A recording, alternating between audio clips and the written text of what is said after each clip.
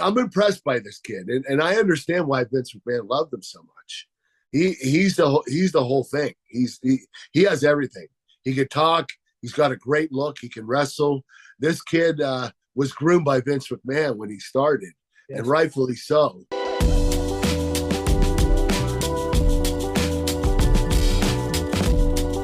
You keep in touch with some of this stuff that's going on. Have you seen the recent change in Austin Theory? Yeah, but I think that I know that they're not utilizing them quite as much as they were when Vince was there. Is that true? It is, but recently now he's been making, since he lost that Money in the Bank opportunity. Recently, there's no more selfies. He's turned into a serious competitor the past couple of Wow, weeks. yeah, and he's doing the triple threat at Survivor Series, right? Yeah, yeah. So I'm impressed by this kid, and I understand why Vince McMahon loved him so much. He's the whole thing. He has everything. He could talk. He's got a great look. He can wrestle. This kid was groomed by Vince McMahon when he started, yes, and rightfully so. That's what Vince McMahon did with me as well. And I think this kid has a huge future. He's going to be a dominating wrestler in the future. One of the matches, and I'm not sure if you wrestled him in TNA or not, Bobby Lashley.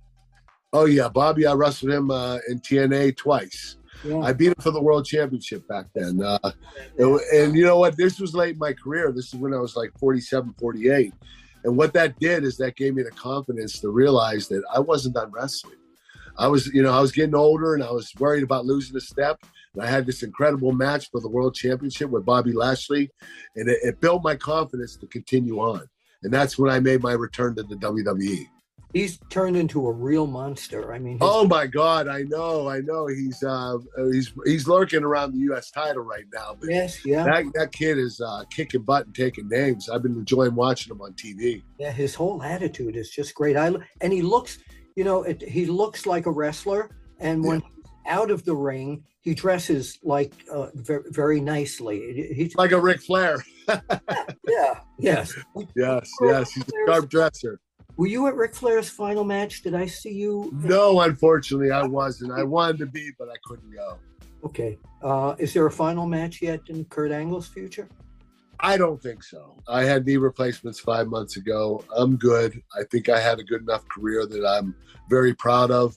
If it does come to be, it'll probably be like a tag match like Ric Flair did, so that I don't get exposed. I hate to say it, but I'm not exactly the same wrestler I used to be. Okay. And if I did decide to have a wrestling match, it would be against younger guys that could carry me, and I would make sure it'd be a tag match so I wasn't exposed. And it's hard to say this right now because I'm basically telling the fans, hey, I can't really wrestle anymore, but watch me, in my next match. But I'm just telling the truth. I'm an honest person, and I'm just saying I'm not like I used to be and never will be. But you know what? Maybe down the road I might do a tag match. Great. That sounds great. And I'm so glad to have you here. Where can people find you on social media? On Twitter, Real Kurt Angle, Instagram, The Real Kurt Angle, and Facebook, Real Kurt Angle. Can you believe we're talking social media? Because we were I know, this is ridiculous. Before this started. Yes, you're right. Yeah, we're dinosaurs. Yeah. By the way, what's it like working with Conrad Thompson? Conrad's great. I love him. He's easy to work for. He has great ideas. He's the one that came up with this concept of the podcast team and everything. What he's been doing with ad-free shows, what he did to promote Ric Flair's match. The guy's got amazing ideas and concepts, and he's brilliant. Yeah, and everybody likes him. He's stay in the business. Very likable. He has no heat with anybody. So no, he doesn't. He's good. Well, once again, I'm glad now to be part of the ad-free shows family. And I'm excited too. That's great, Bill. You deserve it.